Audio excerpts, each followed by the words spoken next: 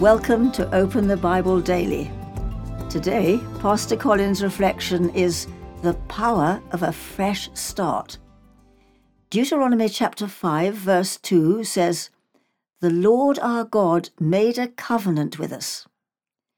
What hope did the people have of getting into the promised land? And what hope is there for us? Where can we find the power for a fresh start? In Deuteronomy 5, we see something wonderfully strange. Moses summoned all Israel and said to them, "The Lord our God made a covenant with us at Horeb." Now the people were probably thinking, "Moses, don't you remember? Most of us weren't even born, and the rest of us were just little children." Moses would have said, "I know, but I'm telling you, God made a covenant with us." And then Moses declared this amazing truth.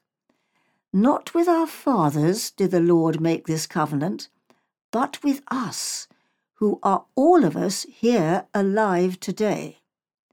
What is true for these people is also true for us. God made a covenant of grace before we were born, and it is for us. The covenant is that he will redeem sinners like us for himself through his Son.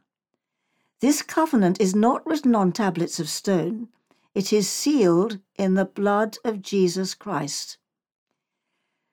There was a man hanging on a cross, and he is the Son of God.